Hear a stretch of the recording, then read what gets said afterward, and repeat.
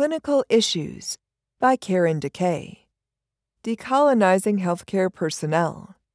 Question: We have recently begun decolonization for patients with methicillin-resistant Staphylococcus aureus and methicillin-sensitive Staphylococcus aureus before they undergo high-risk surgical procedures. Should we also screen and decolonize healthcare personnel caring for surgical patients?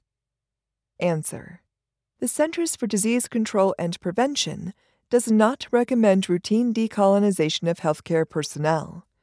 Staphylococcus aureus colonizes both the skin and intranasal cavities of approximately 30% of the general population of the United States.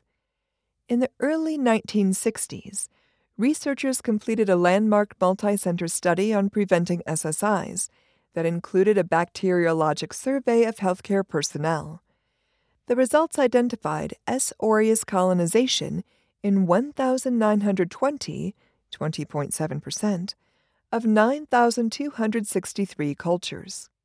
A recent systematic review of 31 studies on methicillin-resistant S. aureus, MRSA, prevalence among healthcare personnel in non-outbreak settings in both Europe and the United States found the pooled MRSA colonization rate to be 1.8%. However, when one study from the Netherlands was excluded, the rate increased to 4.4%. According to the Centers for Disease Control and Prevention's Multi-Drug Resistant Organism Management Guidelines, decolonization of healthcare personnel should be limited to those individuals whom a facility's epidemiologist has found to be colonized with MRSA and epidemiologically linked to a patient as likely sources of ongoing transmission.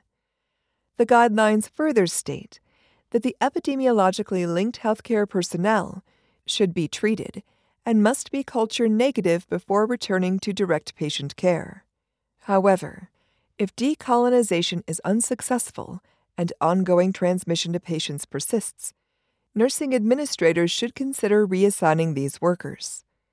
Finally, asymptomatic healthcare personnel colonized with MRSA who have not been epidemiologically linked to colonized patients do not require decolonization.